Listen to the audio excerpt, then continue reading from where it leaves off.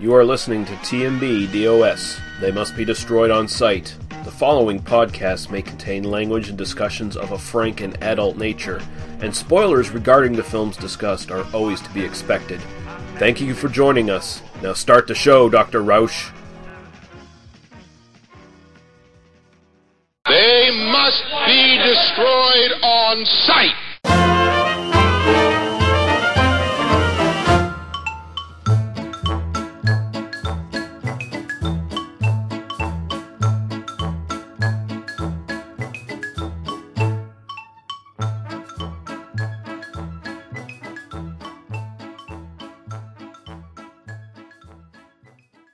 Of Human Centipede without all the poo eating. You see, you're providing all these really awesome clips that are not being recorded on your show, Court. If you want to steal from this broadcast, go right ahead. Feel free. Who says I haven't been recording since the moment I came online? Oh, okay. Well, there you go. No, my main rule is never use clips from other people's shows, even if I'm on it, because that's just disrespectful. I don't want to, snag somebody for something they said on their show. But on my show, it's fair game. Well, you have my explicit permission because I don't have a soundboard set up, so it's just going to waste if you don't use it. But, you can feel free to take anything I've said on. Well, I've said a lot of things, so maybe I shouldn't say this, but you can take whatever I've said and use it. It's fine. You're going to regret giving me permission like that, guys. I'm really good at finding things out of context that make you sound like a horrible person. There's stuff in context that makes you sound like a terrible person, but I'm not going to say what they are until I'm going to make you go find them. But, that's the game. Yeah, you have to look for yourself. This feels like a trick you guys are making for me to go back to the beginning of your podcast and really look into everything you guys have said. I wouldn't recommend that. I'd say maybe start episode 50-ish and maybe move on from there. I don't know. Daniel might have a better latch on where we started actually getting decent.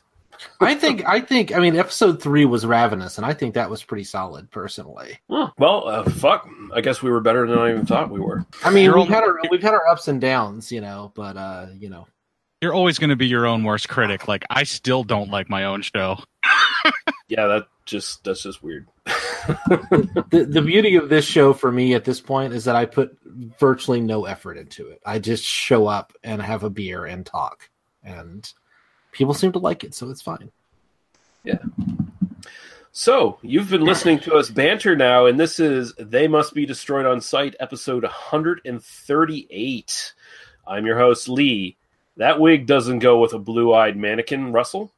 I'm joined by my co-host, Daniel. I'll be caught one day, but not by a woman, Harper. How you doing, sir? I'm doing fine, thank you. My eyes have been gouged out. My eyes have been gouged out either by buzzards or by flaming sticks. I can't tell which.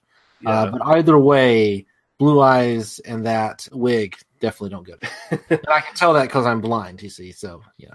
Yeah. And we're very, very happy to have our special guest on here tonight. Court, I'd say it was Ritual Murder Psyops. How are you doing, sir? I like my intro. And by special guest, do you mean special needs? Because that fits. Hey, I wasn't going to assign any sort of, slot for you. But if indeed you are special needs and you're proud about it, just to say it.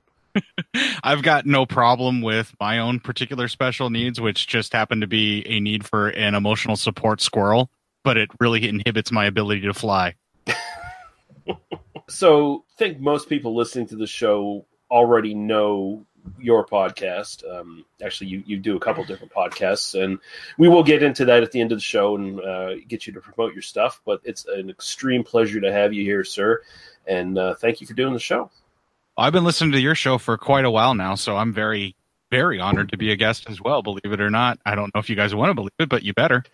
We always sort of doubt it, but, people... We are clearly the best movie podcast out there. I don't know why more people aren't coming on this show anyway, Really, we should be where the projection booth is now. That's where we should be. That's my opinion. That fucking Mike White. Fuck that guy. Yeah. Oh, Mike's a good dude. Yeah, no. I wish I had the time and dedication that guy has to fucking doing his shows. Yeah, I wish I could do that as well, and I could also wish that I could have it funded to be able to do that. Like, if I could support my current status of life to which I'm accustomed by podcasting, I mean, that's the pipe dream right there. Yeah. But we are going to be covering, and this is the first in a sort of two-part collaboration between this podcast and Cinema Psyops. So we are going to be covering the first two films in the Blinded quadrilogy. It's not a word. Tombs of the Blind. Yeah, it's tetralogy anyway. Quadrology is a fake thing that somebody made up because they didn't know tetralogy. Oh, whereas tetralogy is a completely natural thing that comes genetically out of like just people making words up. But quadrilogy is made up. Look at all the stuff I'm learning tonight. It's amazing. Well, tetralogy is from the original Latin that it, like where trilogy and all of that kind of comes from. Tetralogy is the natural thing that comes from Latin. So it's actually derived from the root, whereas quadrology is something that was made up for an Alien box set when they didn't bother to actually look for tetralogy to know that was a word. I like Alien 3 a lot. I told Court in our Facebook chat, you're probably going to get along with my host even better than I do. And look, it's already happened. Well, this whole guest spot is just an elaborate ruse to snag Daniel away and saddle you with Matt for the rest of your existence. Hey, I got along great with Matt, so it might work out. If we switch hosts, it might be a good thing. Who knows? He certainly would like to be encouraged to drink on the air more. That's for sure. Oh yeah. Yeah, well, there's a more encouraged to drink on the air than this show. I don't know if that's possible. No, that's why I'm saying Matt would love to go to your show so he could drink on the air. I kind of forbade it for him. I see. Yeah, because he usually has to sit in the same room with Matt and record live and do the entire show live, like all the promos, all the music, everything. He has to sit through all that with Matt drinking. So, yeah. Yeah, I can imagine. I have to do it all live because if I don't do it all live and I don't record everything in order every single week, if it isn't in exact order, Matt has no concept of continuity. So he tells jokes or makes references to things that haven't happened yet or are going to happen like weeks and weeks on down the road. So I never tell him anything in advance. He literally just shows up and we do it on the night because it's the only way to get the most natural performance out of him. Otherwise, it's all screwed up. First off, we're going to hit some listener comments, and both of these are basically sourced thanks to Court Psyops at the very last moment. He's like, hey, send some fucking comments over to this poor schlub who's asking for comments on his own Facebook page. Not how I wrote it, but sure, that's maybe what I intended. Yeah, exactly. And the first one is from Court Psyops. Why the hell would you want to work with Court Psyops? Well, that guy's a bastard for even asking that question.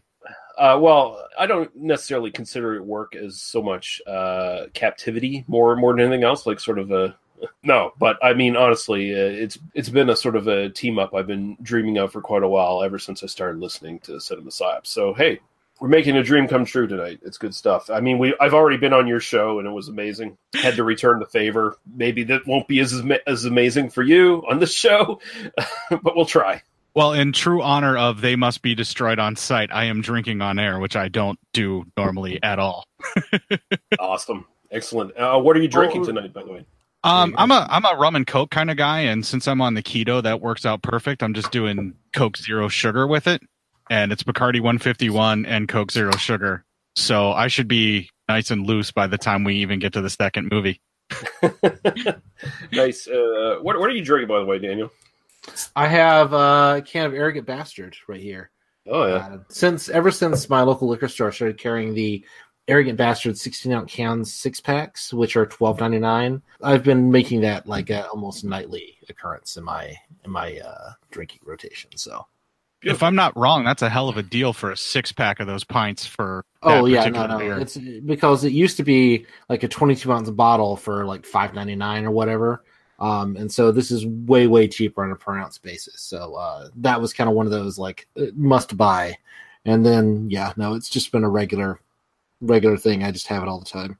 That's a stout, right? So even being in a can won't affect it that much. Well, it's a. Do we really want to get into this, Lee?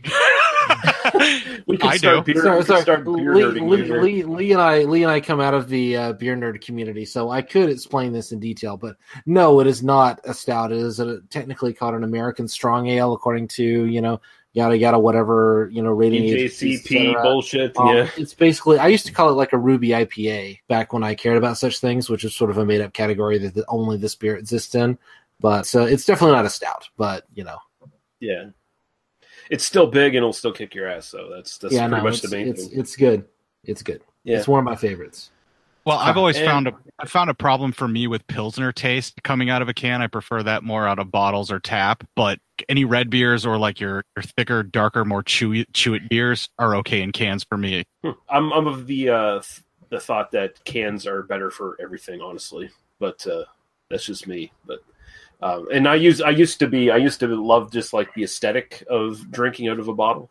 Getting your beer out of a bottle. But that was years ago. I love the self-defense option of having a beer out of a bottle in case you needed to open up somebody's face to get them to leave you alone. Well, yeah. Is that something you run into often there, Court? Because not since I moved out of Pittsburgh. No, Daniel. All right. See, it's too bad Paul couldn't show up tonight because he probably can confirm that like quickly. Our second comment is from our friend Darren Wilson from the Psychosomatic Cast or the Psychosomatic Podcast, whatever he's calling it, whatever week he's doing it. He's asking here of the two films we're doing, I assume the two films we're doing anyway, which one should I watch first because I don't think I've seen either, or I'd ask a better question. Honestly, I'd just say watch the Tombs of the Blind Dead first. That's probably your best start-off point for the series. It sets down all the basic sort of tropes for the series for the most part. I think the thing that's nice about the Blind Dead series, though, is each film is its own contained story. Right. They just are basically different variations on a theme of the Blind Dead. So you literally come into it at any movie. The only problem is if you go to the later two of the series and you catch Ghost Galleon first, you may not want to go find any of the other ones. It's a possibility. I'm a big fan of Night of the Seagulls, so I kind of enjoy that one as well.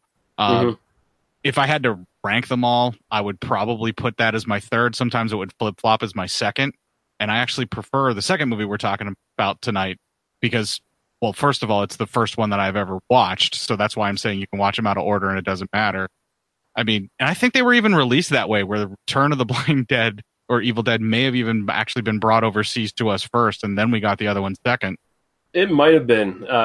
Like, all these movies were shot within, like, a couple years in Spain, so, yeah, I think U.S. North American distribution was very much could have been, out of order. I mean, we'll get into the trivia here of what they were trying to promote one of these films as, by the way.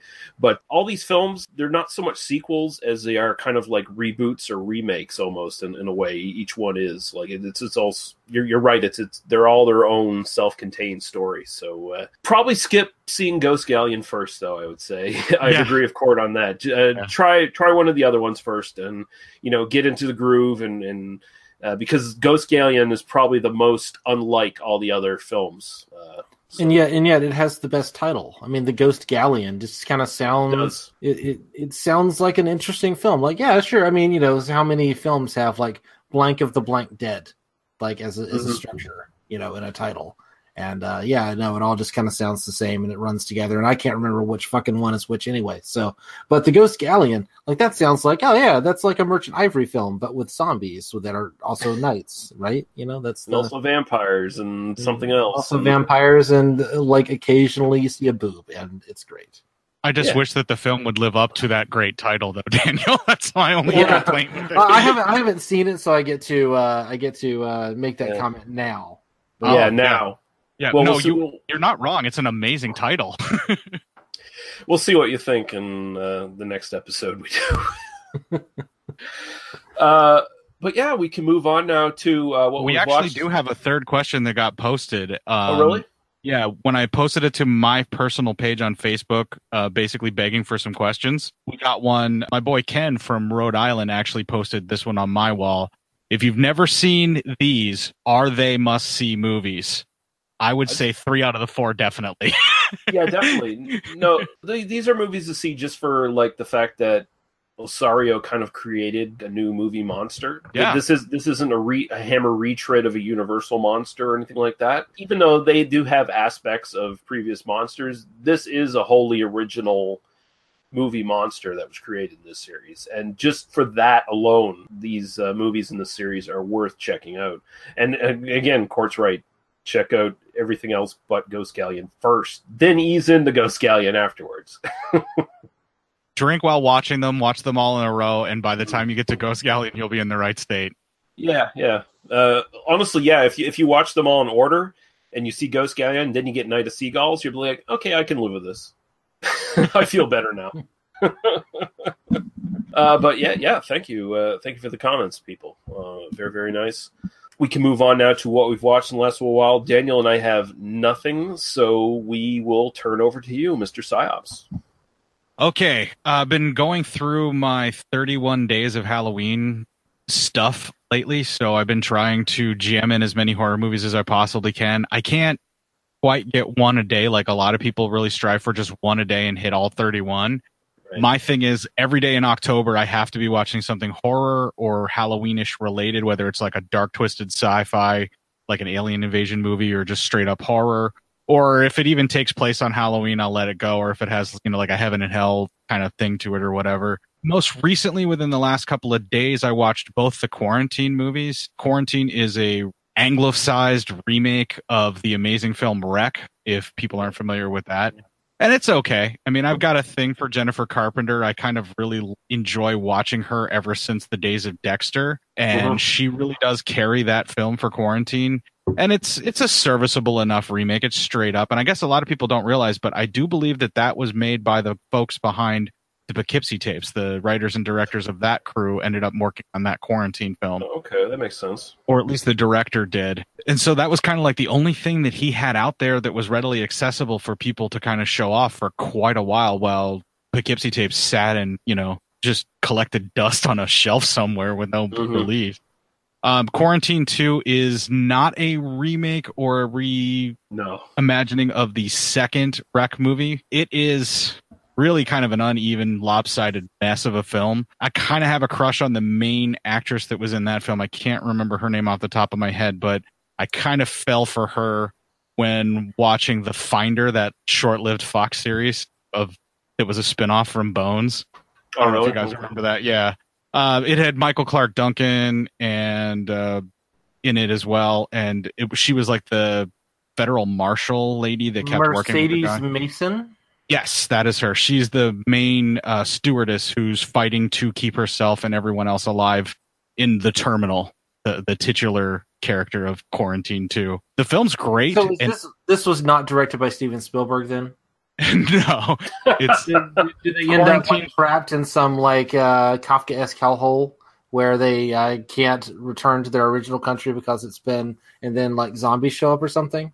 I haven't seen the film, but I'm kind of imagining it now. Well, no, it's great at the beginning of the film when everything that's on the plane is nice and concise, and it really builds up tension well, and you feel them being trapped. But then they make an emergency landing at the airport, and then their plane gets the titular quarantine where they all can't leave. They get to come into a gate, but to go into the airport part is locked. That second security door is locked. So they try to exit from there to go somewhere else, and that takes them into this baggage processing area. And once it hits that part of the film, you could pretty much just stop it. except for some gore and things like that. It just falls apart, and it's so boring, and it's so tedious at that point.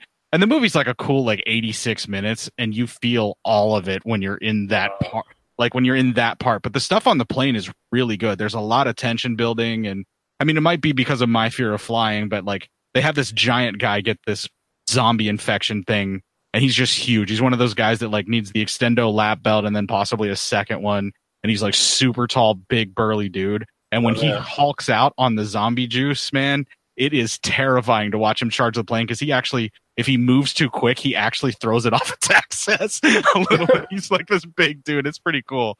But yeah, that was the second one that I watched. I won't go through them all. The most notable thing that I've watched recently that was a really enjoyable rewatch was the made-for-TV movie Gargoyles with okay, yeah. Yeah, I think it was Bernie Casey was the main gargoyle in that because he was tall enough. He was like tall enough to do the makeup and be foreboding and everything. A lot of great makeup in that. The movie itself, I think that's like 76 minutes max. Yeah. The movie itself has some really golden, wonderful moments. I think Scott Glenn's in that as like the main bike riding baddie too. It's been so long since I've seen it, but I want to say yes. Yeah. Yeah. But it's an enjoyable, fun little ride of a film. You could probably find it on YouTube if you really were looking for it out there. Mm-hmm. Or you guys in your Rare Lust love, you probably find it there too. It might be on there. Rare Lust has a lot of shit. Yeah.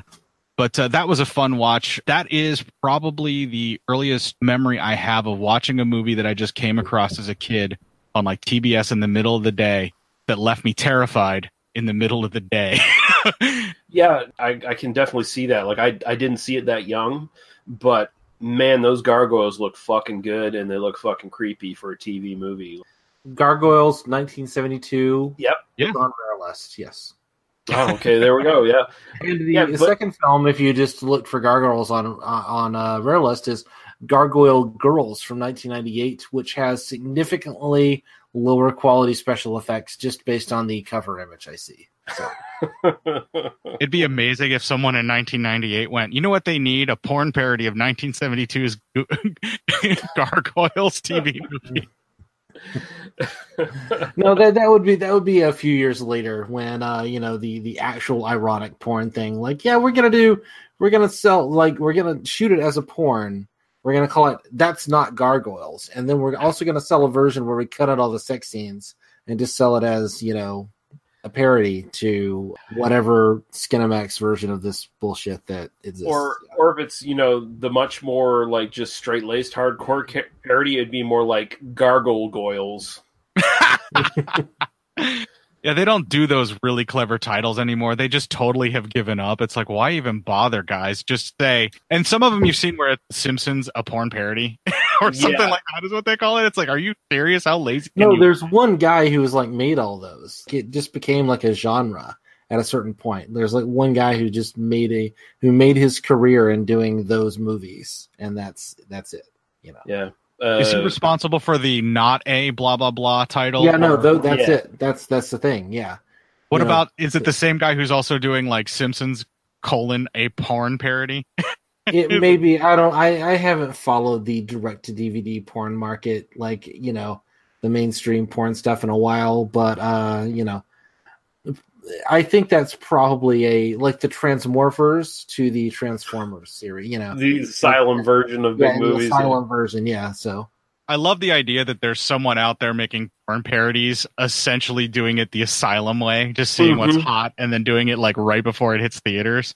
The Asylum of porn is the perfect way to sell your company if you're doing AVN. You have to have an angle. I mean, the porn industry is. I mean, as much money as it makes, it still is struggling considering how just easy access porn is to everybody these days. So, I mean, you got to have an angle. That's all there is to it. Once people realized they only needed a few-minute clip that they could get off of like a YouPorn or a Pornhub, that's all they needed, and they could finish up and close out their browsing history and call it a day and clear it all. Yeah, nobody will see that Smurf porn I just jacked off to. Even though you admitted it on air, you're a braver man than I am. But I know the one you're talking about. It can't be. None of the Smurfs have red hair. Therefore, No, that's the thing. I didn't admit to jacking off to Smurf porn myself. I was putting a hypothetical out there. I jack off to stepsister porn and some other things like that. As long as they have red hair, Lee is there for it. You diminish me, sir. I'm not just obsessed with I am obsessed with redheads, but I can dig brunettes as well and the occasional blonde. Come on now, I'm not that limited of a person. No, your horizons are very broad. I'm not in any way challenging you. No, it's fine. Every once in a while, we certainly haven't had private conversations about these issues. No, when no one's recording us. But so you think, Lee? Yeah. Leave it to me to drag that stuff out of you on your public forum, guys. Well, I think everyone who listens to this podcast, the 5 people who listen to it, know we're perverts. So, I mean, we did a Blue Velvet episode, and that's all I'm going to say about Yeah. Okay, so now we can move on to one of my favorite segments to do, because this for me can flop or it can be great. It depends on the guest. And I'm not saying the quality of the guest. I'm just saying sometimes I can't get them with this. So we're now going to be doing Movie God. Movie God.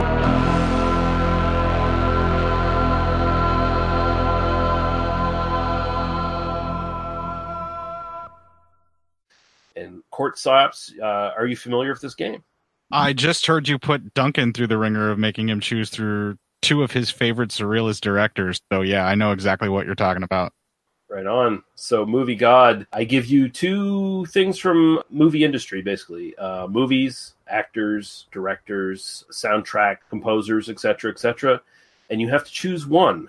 And the one that you choose is the one that makes it through. The other one dies. He's gone. Totally gone. He or she never existed. They're erased from the timeline. So you have to take into consideration all the work they've done, all the sort of work that's branched out from the work they've done, and basically kill one of your darlings here. Either you're going to be like Duncan and you're going to be really fazed by this and you're going to be pissed off and you're going to have to make a bad decision, or you're going to be Gary Hill, who just fucking, I picked this guy, and then just basically fucked me off and said, I pick him. So, Court Sops, you are the Movie God, and you have to kill one of these two prolific exploitation directors. And they're not so similar in the material they've done, but I'd say that in a way they're on the same level. You have to kill either Jack Hill or Paul Naschy. Oh, dude, yeah, you are cruel. You are so cruel. Oh, man. Okay, now I can see where this would be a decision that Gary Hill would just go with, and whatever thing that you brought for him, because he can just make the decision and be done with it. I think on that, I can see why Duncan was so tortured with his choices. But I would like to emphasize that we stole this podcast, or I stole this game from another podcast, and the point is to make people suffer and to make people really talk through their decision and really consider out loud all the terrible things that happen based on their choice. So, well, okay, if I were to and I'm not doing this in any particular order, but if I were to make it to where Paul Naschy never existed, I would have never been able to make friends with Rod and Troy from doing the Naschy cast, because I discovered through them a lot of the Naschy stuff, and I had seen Naschy things before. You're also going to take away a good portion of clips from Rob Zombie when he steals music and other things that are out of Paul Naschy movies. But that might actually be a bonus. If he doesn't get to use that stuff, that might actually be an improvement. Might actually have to be creative, yeah. Yeah, so that we'll just put that on the plus side of it. Paul Naschy was a huge influence on a lot of European horror, and he left his mark in horror in general. So, I mean, he's got quite the wide footprint there with horror in general, and my biggest love is always going to be horror. So that's kind of another thing that makes that difficult. Now, if you flip the script and we start talking about you sadistic fucks, about why I would have to not choose Jack Hill versus why I should choose Jack Hill. I mean, the exploitation that man created, the films that man created, the wide spectrum of stuff that he did, from the Women in Prison movies under Corman that he pulled off, Spider Baby, which is one of the weirdest little known cult films ever made. Not to mention my own personal favorite, Switchblade Sisters. Mm-hmm. But one of the biggest influences, so Quentin Tarantino says, on Quentin Tarantino is Jack Hill films. So now I have a plus in the column where if I get rid of Jack Hill, maybe Quentin Tarantino never becomes a thing, and I don't have to worry about movie DJs fucking up my exploitation I love. I think you and Daniel are going to have an argument later. Don't worry. I would never disagree with a guest. No, it's okay if you like Tarantino. I just don't. And I don't have a problem with his films. I have a problem with the man himself. A lot of his films that he's made are great. I actually completely understand that perspective. He's a total dickhead who makes brilliant films. Yeah, he's definitely more hit than miss for me. But for the exercise here, and so I can throw a little sadistic stuff back at the guy who brought this to this podcast, I'm going to have to choose Jack Hill for the sole purpose of that may have eliminated Quentin Tarantino from the timeline. And I can live without Switchblade Sisters. There's no way in hell I can live without most of the Paul Naschy werewolf films now that they've been a part of my life, nor the expansive footprint he had in horror in general. I mean, he's influenced so many people that I feel like it's less of a, stepping on a butterfly off the path kind of Sound of Thunder effect after that's all over with to get rid of him than with Jack Hill. Because Jack Hill's influence, I feel is a little bit more limited, but there's a specific target that I'm trying to get. It's like if you go back in time far enough and you can keep Hitler's parents from having sex and making Hitler, it's kind of that thing. And I know I just equated Quentin Tarantino to Hitler, but I'm sorry to do that to you, Daniel. No, I'm not. It's fine. It's fine. Don't worry. We're good. We're good. It's gonna be in the show notes. Court Psyop says Quentin Tarantino is movie Hitler. That's No, he is a movie DJ though. So if you like DJs, then he could definitely be your thing because he mixes and matches stuff together and kind of makes this hodgepodge of like influential references and all of that kind of stuff. I would really like to see him direct stuff that other people write for him. I would like to see that. Like where his ideas can kind of be contained in a script that somebody else wrote and then he kind of goes over top of it, which is weird because he's more known for probably his writing than anything. Like a lot of people really dig the way that his style of writing and his dialogue and all of that. I would say even more so than his visual flair, which is pretty influential too. On a side note, Jackie Brown is my favorite Quentin Tarantino film. Same here. And the reason for that is it is so obviously him doing Jack Hill. We brought it all back circle there. Yeah, nice. The irony being, of course, being on this podcast is that had Tarantino not existed, I may not have become a serious film buff and may not have ever shown up. Like this podcast may not. You may have killed this podcast by killing, in your game of Movie God. Like, and then. Well, if I'm truly a movie god, I would make it that they would both actually get more recognition and raise them up, for they have been favored in the eyes of the good court. And I would eliminate somebody else altogether. But that's not my choice. So you're not really movie god in this case. You're movie Sophie's choice. No, that's an excellent answer. Paul Naschy, if you got rid of Paul Naschy, basically you might hamstring Spanish horror. We might just not have any notable Spanish horror. You would completely eliminate all of Spanish horror because his film, Frankenstein's Bloody Terror, it was released over here, but I think it's Mark of the Wolfman is his very first film. It's the very first, official very first horror film ever made in Spain. Yeah. I mean, that's not necessarily something that I'm going to kind of argue about, but I'm pretty positive that there was no horror industry before that film. And he lit a fire in people and they found the love that he had in horror from that film. And so, I mean, we would not be talking also again tonight without Paul Naschy because these films that we're talking about tonight would not exist either. Yeah, exactly. Great answers, Cord. I also didn't want to lose pieces. Without Paul Naschy, there would be no Juan Carlos Simón. Oh, Jesus. And that would just be a blow to Duncan as well. That would be like a double blow to him. Yeah, somewhere out there in Scotland, whenever he's actually listening to this episode, he feels I made the right choice because I saved pieces, even though he's sad that I may have tried to eliminate Quentin Tarantino. There's never a total winner in Movie God. You're always going to hurt somewhere. Like it's always going to sting you a little bit, unless you're Gary Hill, who's just going to be like, "Fuck it."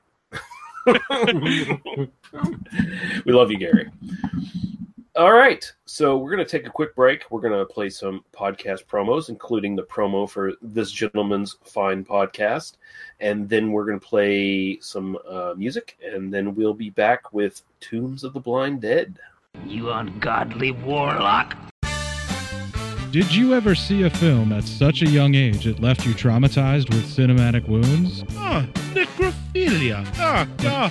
It's a dead issue, man. Don't push it. Cinema Psyops is a weekly podcast documenting an ongoing experiment on the mind of an unwilling test subject. No one should have to watch this movie. Oh, no one should have to watch this? No one should have to watch this movie. Surprisingly, it's not a topic that a lot of people really want to tackle. I'm shocked, prudes. I know, really. Right? It's the next sexual frontier that no one wants to explore. I am, in the most sincerest of senses, disappointed in you. It takes a powerful goddess like Connie, jam her arm down the monster's throat and kill it. Oh, I'm still tripping out over that. Even as a kid, I was like, I gotta find a girl like that. Every week, I get a new look of disappointment that I never thought I could get out of here. Unimaginable. At 12 years old, you should not be watching this movie. Obviously. At 13, you should not be. 14, you shouldn't be. I'm not entirely sure even 17-year-olds should be watching this. Just because you're offended by something doesn't mean that you have the right to demand that it doesn't exist. Watching this film again, I had all of this like little nerd glee with everything that kept little popping history up. doll popping up absolutely. at you. So I totally loved this film. Hey, I know why you couldn't see that. It's because your brain's warped from watching this shit at 12 years old. Yeah, this is a rough movie. I told you ahead of time when we were getting ready to do it that it was going to be a rough How did you watch this shit at 12? Because physical wounds heal, cinematic ones don't. Listen to Cinema Psyops. Howdy, folks. You like blood, violence, freaks and nature? Then you come to the right place. My name is Gary, and I'm your guide to Cinema Beef Podcast. Every episode, we not only deliver film reviews, we also dismantle some of your favorite and most hated films. Sometimes for the better, and sometimes for the worse. Hey, you shut your face! If we want to hear you talk, I will shove my arm up your ass and work your mouth like a puppet. Alright, calm down. Every show I hope to have a new co-host, podcasters and listeners alike. That's right, I'm talking to you people. I take all comers. You're sluts. That's not very nice. The only rules, well, let's ask the best cooler in the business. All you have to do is follow 3 simple rules. 1, never underestimate your opponent. Expect the unexpected. 2, take it outside. Never start anything inside the bar unless it's absolutely necessary. And 3, be nice. So join the insanity and please vent your frustrations. I'm available on TalkShoe, iTunes, and Stitcher Smart Radio.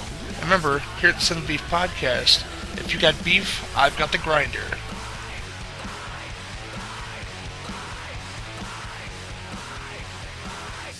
You ungodly warlock.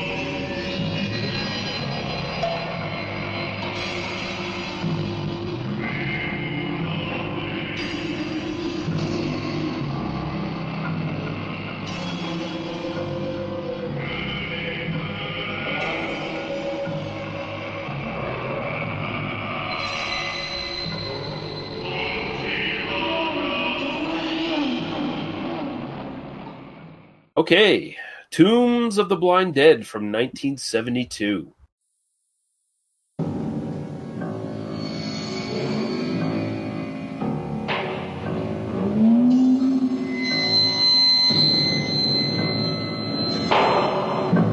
Blind terror strikes fear into the hearts of innocent people. The morgue receives the victims of the blind dead.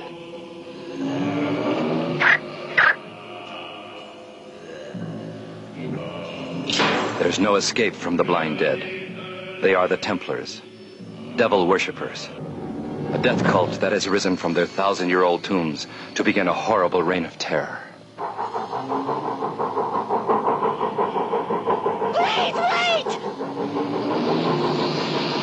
Pop, look over there!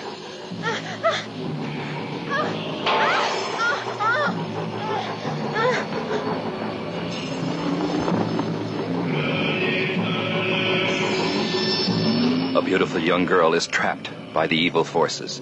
No one is safe from their curse. They're coming!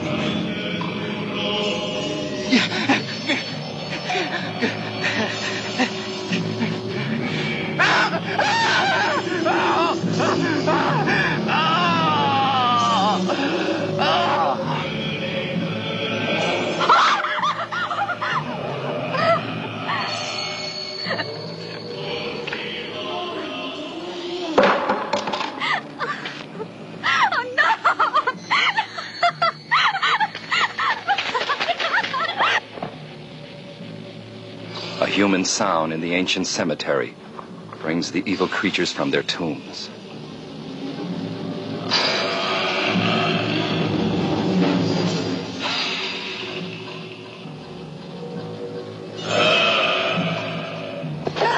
The Templars perform their sadistic rites.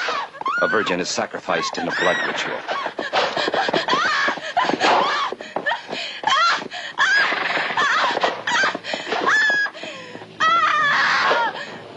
A fiery death for those who can't escape the blind dead.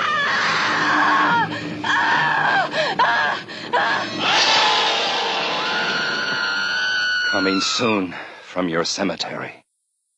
Directed by Armando de Osario, written by Jesus Navarro Carrion and Armando de Osario, starring Lone Fleming as Betty Turner, Caesar Burner as Roger Whalen, Maria Elena Arpon as Virginia White, Jose Thelman as Professor Pedro Kendall, Rufino Ingles as Inspector Oliveira. I fucked that one up. And Monica Lemeria as Nina. And yeah, we're going to go right over to our guest first. So, Court. Oh, no, wait. Do you have a synopsis from IMDb that we can make fun of? Yeah. I do have one. Thank you, Daniel. I feel like we need to make fun of someone's, hard work that they did for free on IMDb today. I don't think that's going to happen, though. Is there a good one? Did you find a good one? Yeah, both of our synopses are from the same person, and he is in my neck of the woods, I think, because his email address he provides says Acadia.net, so I assume that's Acadia University here in Nova Scotia. So this guy might be really smart. He might be really good. So he says, in the 13th century, there existed a legion of evil knights known as the Templars, who quested for eternal life by drinking human blood and committing sacrifices. Executed for their unholy deeds, the Templars' bodies were left out for the crows to peck out their eyes. Now in modern-day Portugal, a group of people stumble on the Templars' abandoned monastery, reviving their rotted corpses to terrorize the land. From Jeremy Lunt. And I think that is a good... that's a backstory. That's not a synopsis, but I'm sorry, Jeremy.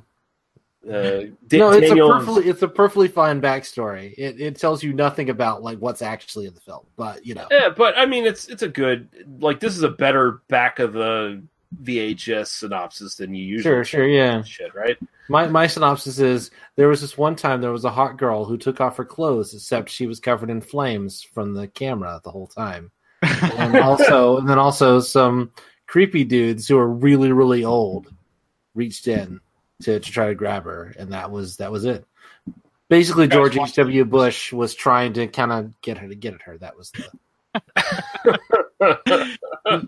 Did you guys watch the English language version of it, the 82-minute, or did you watch the 100 or 101 hour and 40-minute international version? For both these films, I watched the Spanish version, but I have seen the English versions as well, and yeah, there's a marked difference to those films, but yeah. So yeah, for this one, I watched the Spanish version subtitled in English on YouTube, which was an hour and 41 minutes. So yeah. Okay, so that's probably the same Blue Underground DVD print that I have. It did not look great on YouTube. I will say that. It could have been from the Anchor Bay that they did the really weird version of that. Where if it's the Anchor Bay, then it's probably cut to pieces because their versions were not as good as the Blue Underground ones. They kind of took basically the English language version of the first movie on that Anchor Bay DVD and then pushed the Italian or the Spanish language track that they had when they had those cuts that were made, but they left the way that it was cut in the English language version was the same. They just shoved in some extra scenes.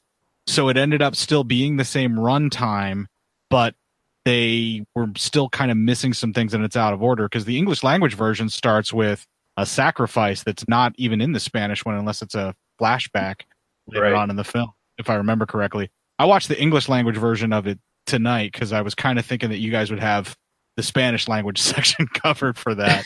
I was just kind of assuming that that's what you guys would get your hands on. And that's the better the better cut of the film. But if you want to watch a chopped down version of it that feels more like a grindhousey exploitation flick, then the English language version of it that's I think 82 minutes for this film is the route to kind of go. It's a quick in and out watch, and it contains all the meanness and the gore and stuff that's in the Spanish version, but it has less character development, and it doesn't even bother to let you know what's going on. Although I think it's missing a sex scene too. There's a sex scene with the drug runner guy and his girl that's cut out of it. So there's that too. Yeah. So we'll go to you first here, Court. What's your general thoughts on this film? This would be probably my second favorite of the whole entire series. But then again, you catch me on the right kind of day, then I'm going to flip Night of the Seagulls and this one around. Because Night of the Seagulls would be my third favorite. And so they kind of fight back and forth depending upon which version or which time I watched it. And watching it now, this kind of still puts it in the second overall of all of them. The biggest issues that I kind of have with the film, and I really noticed it watching it this time around, is some of the Templars that should be the background Templars that don't have as good of skulls or are just wearing oven mitts with silver duct tape over top of them. I don't know if you guys saw that in a couple of shots. or anything like that. Like the guys that are supposed to be in the background that you shouldn't be able to see as well, they're up front and charging to get into the camera to get on screen time. I mean, Romero had that problem too with his zombies all the time, like in Dawn and Day of the Dead and stuff like that. So it's not a huge complaint, but don't leave that in your film. The really glaring one I noticed was at the very end when they're getting ready to attack the people on the train. It's the very last moment, the very last attack right before the train starts to pull off in panic. There's 2 or 3 of them and they all have the duct tape oven mitts, and it's really bad and obvious that they're duct tape oven mitts. But other than, I would say probably the unwarranted and completely pointless sexual assault in the middle of the film, I think this is also probably some of the best cinematography in the series. And I think it may also be possibly the most believable kind of encapsulated story on how it works, because their curse is ongoing. It never ends. There's not just a short-term revenge. It also fits with you happen upon their domain that's cursed, and there's a reason why none of this land is inhabited. And I really like that aspect of it a lot too. Yeah. Daniel, what do you think? Court's making me like this film more and more, I gotta say. Watching this, my immediate response, and I watched this again on YouTube, kind of, Spanish subtitles or English subtitles on the Spanish language.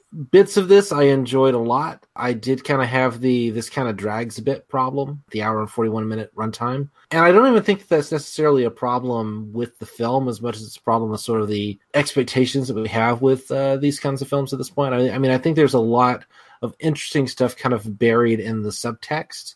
But at the same time, for long chunks of this, you're kind of just watching people who are not very good actors kind of doing stupid things, and just kind of standing and waiting for, some decent admittedly a good special effect to kind of poke its bony hand through a door or something like that. It was difficult for me to get really all that invested in the kind of narrative. One of the things that I run into when I'm thinking about these kinds of horror films, that I'm often interested in the kind of what's the real thing that we're kind of sublimating fear out of in this film. What's the kind of real anxiety, and how does the film kind of engage with that? And here I had, are people really scared of the Knights Templar? And what do the Knights Templar kind of represent? I mean, they represent kind of banking interests that kind of got demonized as some Illuminati, and that doesn't really have a connection to sort of the mythology in the film necessarily.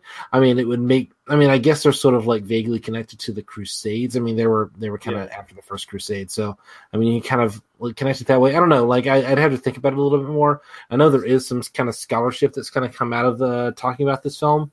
And I would be interested in kind of engaging with that, at least in terms of kind of looking at kind of what, how people are interpreting this. I guess Court's laughing at me now. I didn't have the time to do the real deep dive that I would have liked to have done for this. Overall, I liked the film. I think again, there's some we can talk about the details of what's really good is kind of the gore, some of the character work, some of that stuff. There's a great lesbian scene that is a flashback, which was very enjoyable. But I did feel the runtime a little bit more than I thought I was going to on this, and that was a little bit disappointing for me. Yeah, for me, I would agree it does run a little bit long, but at the same time, I think this does a really good job of sort of setting down sort of the sort of base elements of this whole series. Like, it introduces the Templars very well. It's very atmospheric in that regard, is sort of introducing them. Court's right, some of the effects are a little dodgy. I'll argue when we get to the second film that it gets even worse. Here, they don't have a lot to do, so you don't see the Templars all the time on screen. Like, they're much more put to the background. They're used very sparingly. It's much more about the people and their silly love triangles and all that bullshit in this film. Oh, I liked the silly bullshit love triangle stuff. Oh, yeah. I mean, certainly better than the sort of vague thing they were going at. I mean, I liked the character dynamics there. I will defend it to the degree. I mean, and again, I think the film overall is. I like the film, but I did like the they have this kind of like immediate tension that happens, which justifies her being like, well, why would she go off into this place where all the locals are like, no one ever goes here, you should never go here, and even the trains are like the two people on the train are very overt about like, no, we don't ever stop. It doesn't matter. Never stop. Not that stopping would be a big change from the speed of the train, by the way, because it's like the slowest fucking train ever. It's a choo-choo. So let's just leave it at that. But no. But I kind of like seeing her. Like, she kind of goes off and is like, well, fuck these two. Like, whatever. She goes off into her own little. I'm just gonna camp out here in this mausoleum. And got my camping gear. I've got my little like proto boombox thing. I've got a book, and what else do I need? And I'm like, I am with you. Please, you got fucked over by your friend. Have a nice little camp out by yourself. You did not deserve to die for that. That's like. Also, thank you for the need to change into your pajamas before you. She changes clothes like 4 times in 8 minutes. It's kind of remarkable, but. She's got skills, man. She has to have a costume change for like every quarter of a scene. She gets undressed, and we see she gets undressed to get into her pajamas. She gets into the sleeping bag, and then later when, I heard something, let me change again. Also, even when she's dressed, she's wearing, like cutoff shorts that or leave very little to the imagination. And when she was on the screen, I was not bored. I will just leave it at that. Yeah. Oh yeah, she's absolutely gorgeous. You can't take your eyes off of her, which is why they film her in that ruin type thing. And if you're into Euro horror, I love that they use all of these like abandoned, half deformed, like just falling apart, crumbling castles or even just buildings. This looked like an old like warehouse building that just kind of fell apart. Yeah. They used it really well. They found ways of making it actually feel like it might have been some type of old Templar structure. Although it looks more like it would be their barn than their actual temple for their Templar work. Yeah.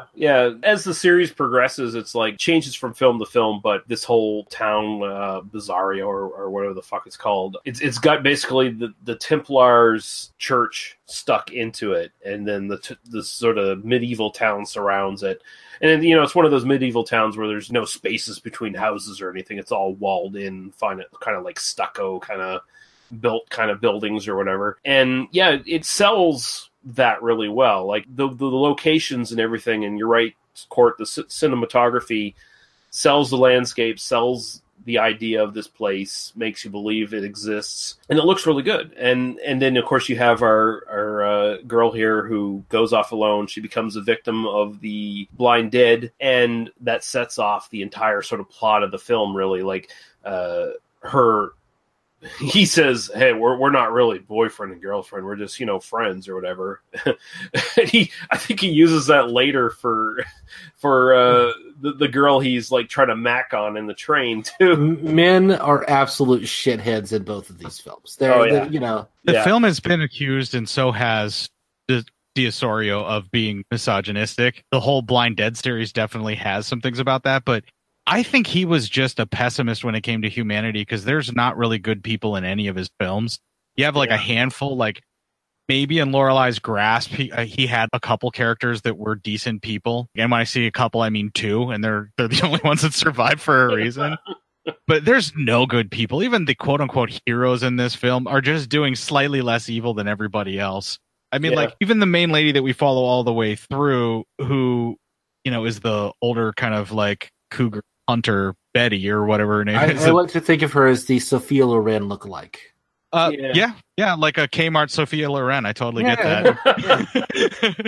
I thought this film was Italian for longer than I'm comfortable admitting, just because she looked like vaguely like Sophia Loren, and it opens with women in bikinis taking showers. I thought, oh, clearly it's Italian. Well, it's definitely European in a really good way, though. Mm-hmm. No, not in a negative way at all.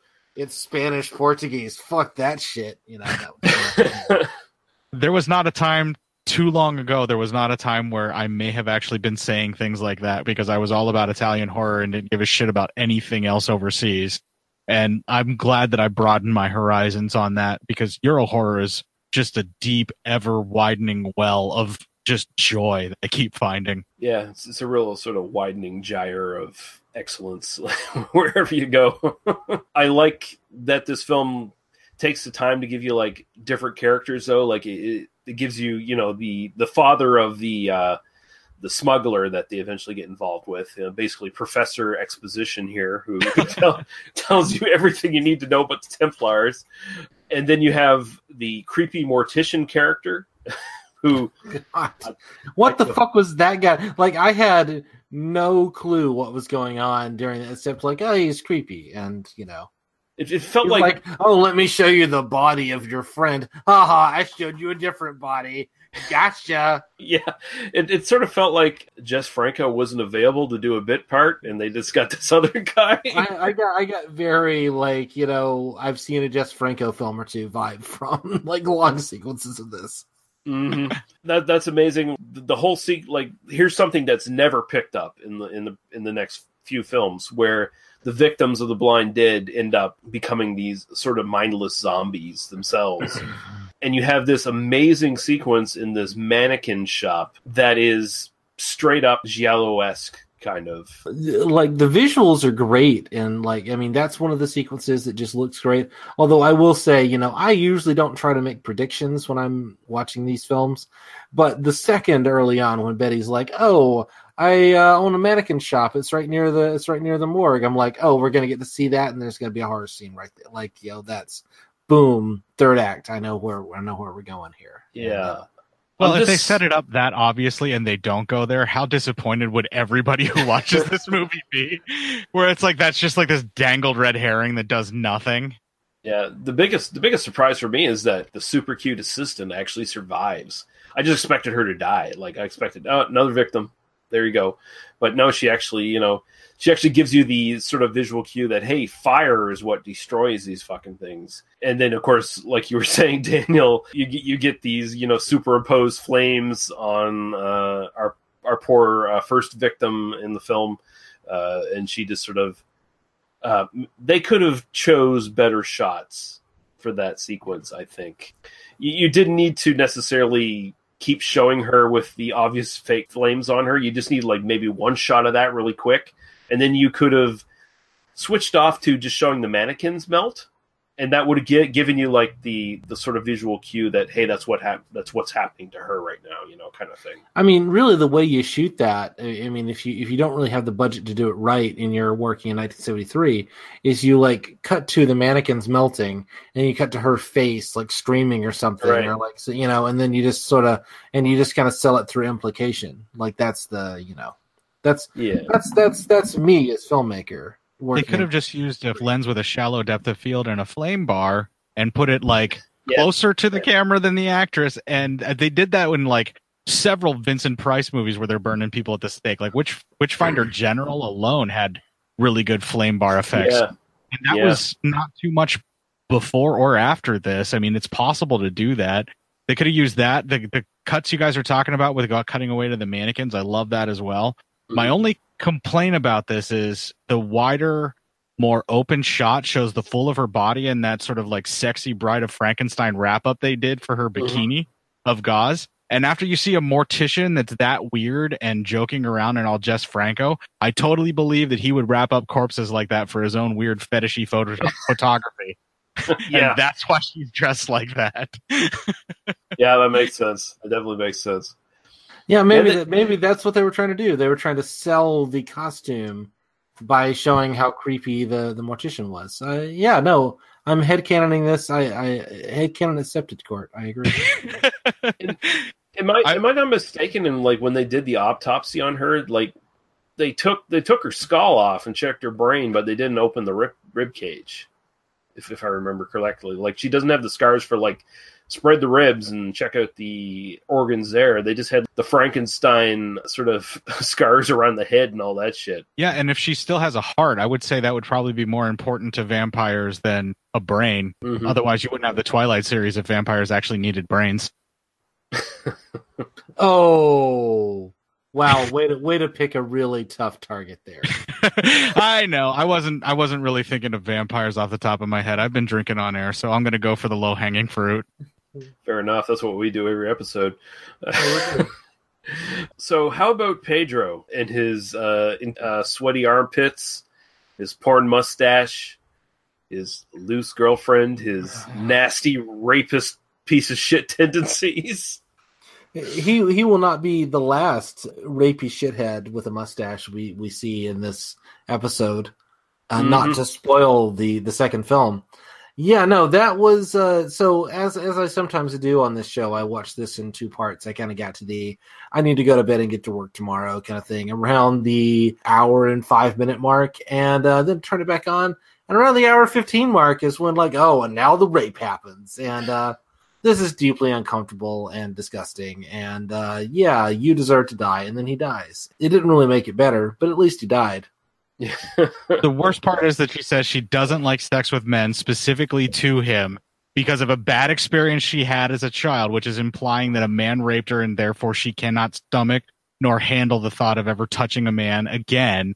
And he proceeds to slap her around, rip her clothes off, rape her, and like try and convince her that she's going to love it. And then it's so disgusting, man. He gives her the full Kavanaugh treatment, really. That's the, Christ, it's just awful. It's like 1970s gay conversion therapy is basically what it is. It's just, we'll get you back from that lesbo stuff you were thinking of. It's the Banky Edwards strategy. She just needs some deep dicking. That's the, That's right, yeah. Oh, it's so gross and it's so disgusting. And I can see why anyone would want to accuse Osorio of being misogynistic. Because you can have all the titillation you need in a film like this with just consensual sex.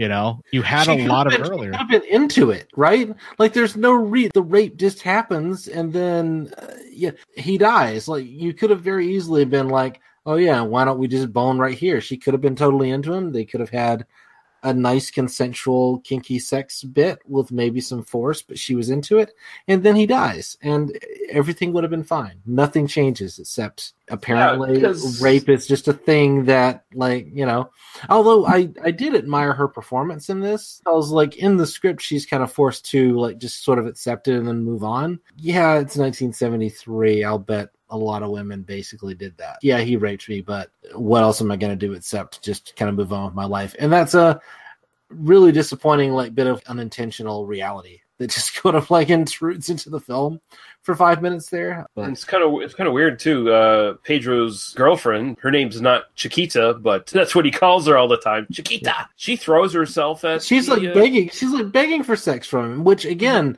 like there is an unintentional like reality here where you know these men are not. It's not like he's raping because he can't get pussy otherwise. He's raping her because she's unavailable. He rapes her like that, and it's about. I have the power to do this and fuck you. And it's just like, if I thought they did it intentionally, I would admire it, but they didn't. And so it's really, really creepy and disgusting. And, you know, it's one of the most uncomfortable things I've seen in a while. We've gone a while without having a rape in a movie. And then this is how we come back to rape in a film, you know? Yeah. It's a pretty rough scene, and it really takes you out of the film, and it pretty much drops the film into a hole that you don't want to watch the rest of it after that section. Like, I can see where splitting it up and watching it after that and coming back once you've gone past that point, but watching it as the start when you know you have to finish it, not very comfortable at all. Now, the English language version of that stuff is also severely cut down to the point where it's really diminished, which is another reason why I prefer to watch the English language track. I may be losing some of the really great conversations and the backstory of some of these folks as well as a consensual sex scene that happens between Pedro and his girlfriend before we move on to go to the cemetery to go looking for the young lady who disappeared. But there's no reason for it other than they're trying to sell it as titillation, which makes it even that much more disgusting. Yeah, and it doesn't help that the film doesn't pick you up any afterwards too, because it gets super fucking dark after this. You kill off like half the cast, and the main girl escapes to the train, and then you get the slaughter on the train, including these blind dead, like basically slowly leeching off a young girl who's just like whining and crying. Basically, it's implied that everybody on the train is slaughtered, and then everybody who walks into the train when it stops at the station gets slaughtered. And our main heroine is she's got gray hair now because she's so traumatized, and she's just gone crazy. And it sort of stops in almost a homage to Night of the Living Dead with like the still photograph kind of idea at the end there. I dig the ending. Once we get past the point where everybody dies in the monastery and we're past the points of the rapes, whenever the blind dead saddle up and start chasing these folks across the plains to the train, that's when the film really picks up for me. And I know it's super dark and I know it's super twisted, but that sequence, I mean, oven mitts wrapped in duct tape being prominently featured on camera aside, the sequence of them feeding, of attacking and killing and hunting by the sound are just amazing. And just before that happens, whenever our main character, Betty, and I'm calling her our main character because she survives the whole way through it, so I got nobody else to latch on to. She's very obviously our main character, yes. Yeah. The sequence where she's trying to get away from them after pretty much everybody else is dead but her, and she's pausing for a moment and they hear her heartbeat, that just makes you like freak out because you're like, oh my God, if I'm scared of them, they can hear me too. That makes it just that much worse. And I really dig that particular part of the film. And then it just leads you, like that part kind of brings you back, and then it leads you to the chase and then the train scenes that just go overboard. I love that last like 15 minutes or so. I wish they'd done more with it. Like if the whole film were sort of that concept, I would dig it, you know. And it would be a I don't know. I feel like it wastes a lot of time kind of getting to that, like to the meat of that. And once you get there, it's great. You know, you're telling the story about like, oh, they're the blind dead. They hunt you by listening and they can't see you. And yet we really very rarely get a sense of that in motion and in action, you know, in this film. How great would it have actually been if the very first girl, when she's staying there for the night, basically makes it through most of the night without having any of the Templar stuff show up. But then the next day, like the first train in the morning comes through and she gets caught up by them. They start biting on her, but she survives. She rides one of the horses out like she did before, but she actually makes it to the train. She gets the train to stop. The blind dead are following her. And then the rest of the movie is them feasting on the train. And then every freaking stop, they just kind of split off and go. And then we have that thing established where their victims come back to life. So like the victims on the train get up and they're like Templar surrogates and they just keep spreading it out. And it's like this all along the line of the train. And you could just do movies forever of these people just rolling into town. So what you're saying is all it does is kill. The people it kills get up and kill. The people they kill get up and kill. I don't know. Like I think there might be a movie in that. I see a theme. Yeah. I feel like we're wrapping up here. I do want to mention that the actual torture death scene, the origin of the blind dead, really effectively done. The ritualistic murder. I think that's the first time you actually get real nudity in the film, which is kind of an interesting choice. The effects there, you know, this is the Lorelai's grasp. We had the really nice gore effects of like claws digging into breast tissue. Here you get a sword digging into breast tissue. All the yada yada yada, misogynistic whatever, but it worked. It worked in context, and I liked it. I thought it was an effective sequence. Yeah, totally agree. So there's no box office information for this at all. Apparently, it did really well because they spawned 3 more films. So at least you know that much. So yeah, the Spanish version, as we mentioned, definitely differed quite a bit. Several minutes shorter, and it changed some scenes around and got rid of a lot of the sex and gore. Now, here's the interesting thing. For the American distribution of this film, they severely re-edited the film and tried to sell it in the drive-ins as a Planet of the Apes film. They tried to name this film Revenge from Planet Ape. And the conceit was that this was like the far future, and these were the dead bodies of the apes from Planet of the Apes going around and killing the remains of human civilization. Now, that would have included them filming new scenes for that to sort of try to make that work, but they didn't have the money to do it. So they just called it Revenge from Planet Ape, slapped it on the fucking film, and if you actually look at Blue Underground DVD, they have the original title sequence for this, but it's just the same fucking film. There's no reference to Planet of anything or Ape anything if you go into it. It's the same fucking film. But they did that to try to trick people into coming to the drive-in. Hey, you remember that Planet of the Apes film with Cornelius and Caesar and all that bullshit? This is one of those films. This just goes back to that, like, what would it have been to kind of watch these in drive-ins in 1973 kind of moment, Yeah. Like, oh yeah, Revenge of the Ape. Yeah, it's shown. Let's go see that. And then you get to see a little opening sequence with maybe some ape stuff. And then like, oh, why is it 1973 all of a sudden? And, oh, lesbians, great.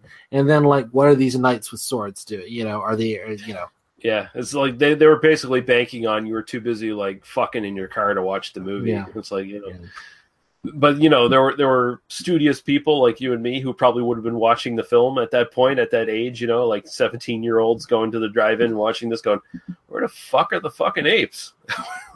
What the fuck?" And then like 2 years later, you get a girlfriend and you don't care anymore. I would have totally loved to actually seen Blind Dead Apes doing like Planet of the Apes style vengeance. That actually would be really cool. I want that movie now, Revenge of Planet Ape.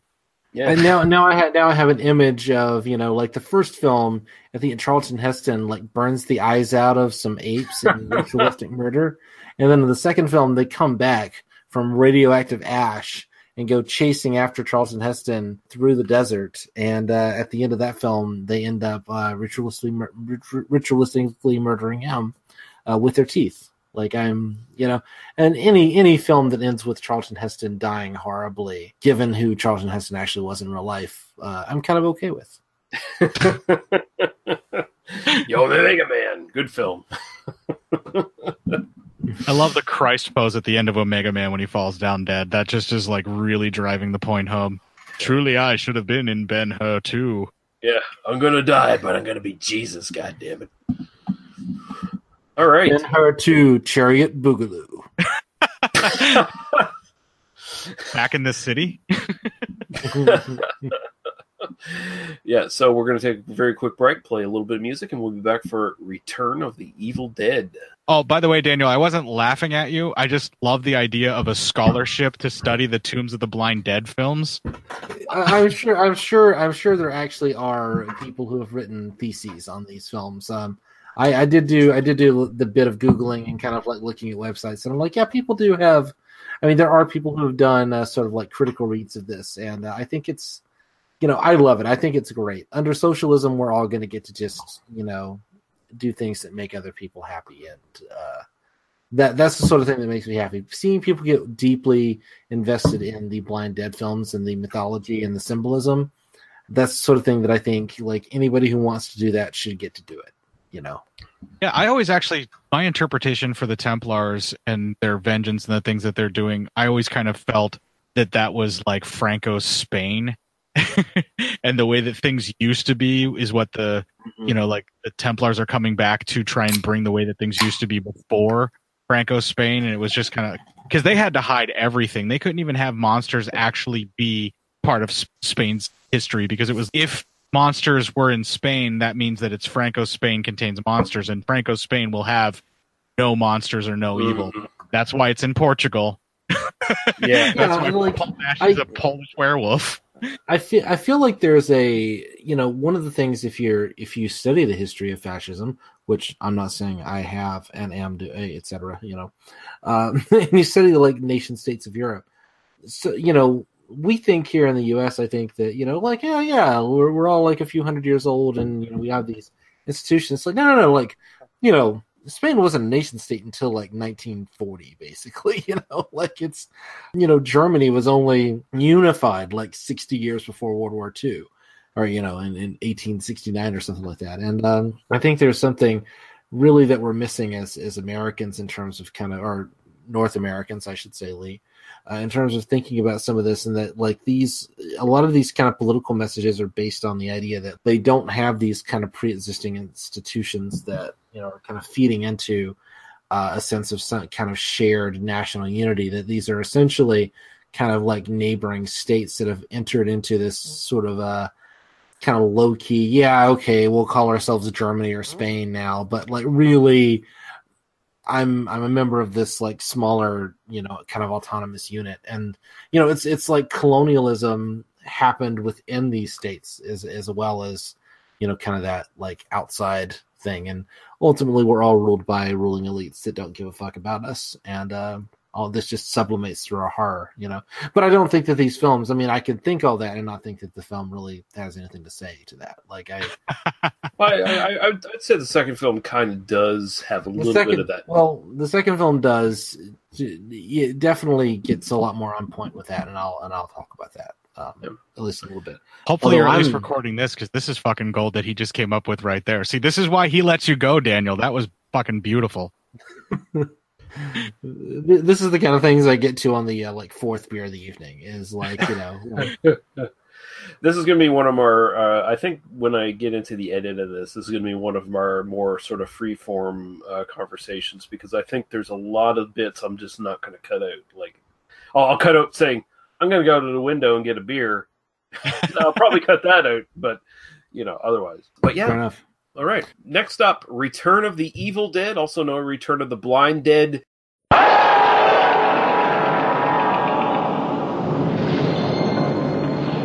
Terror once again treks its legendary course, making your flesh creep with pleasure. Night, when the unliving rise again from their graves, you will tremble with the return of the evil dead.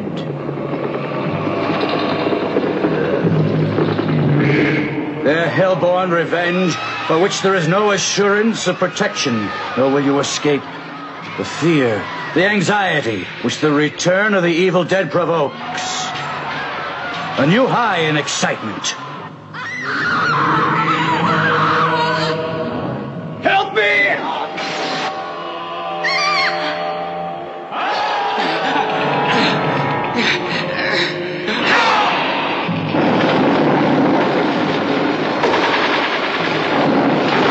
The return of the evil dead.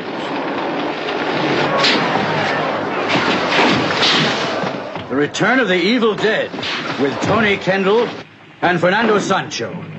The terrifying thriller of the year. Do not attend this film alone. We suggest you bring at least one large partner to hold you tightly. The lifeless horsemen will make this theater into a living horror. The Return of the Evil Dead. The Return of the Evil Dead. Be sure you're in fit condition.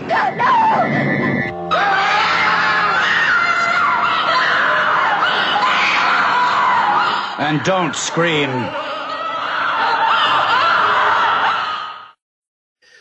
Don't mistake this for any of the Bruce Campbell films.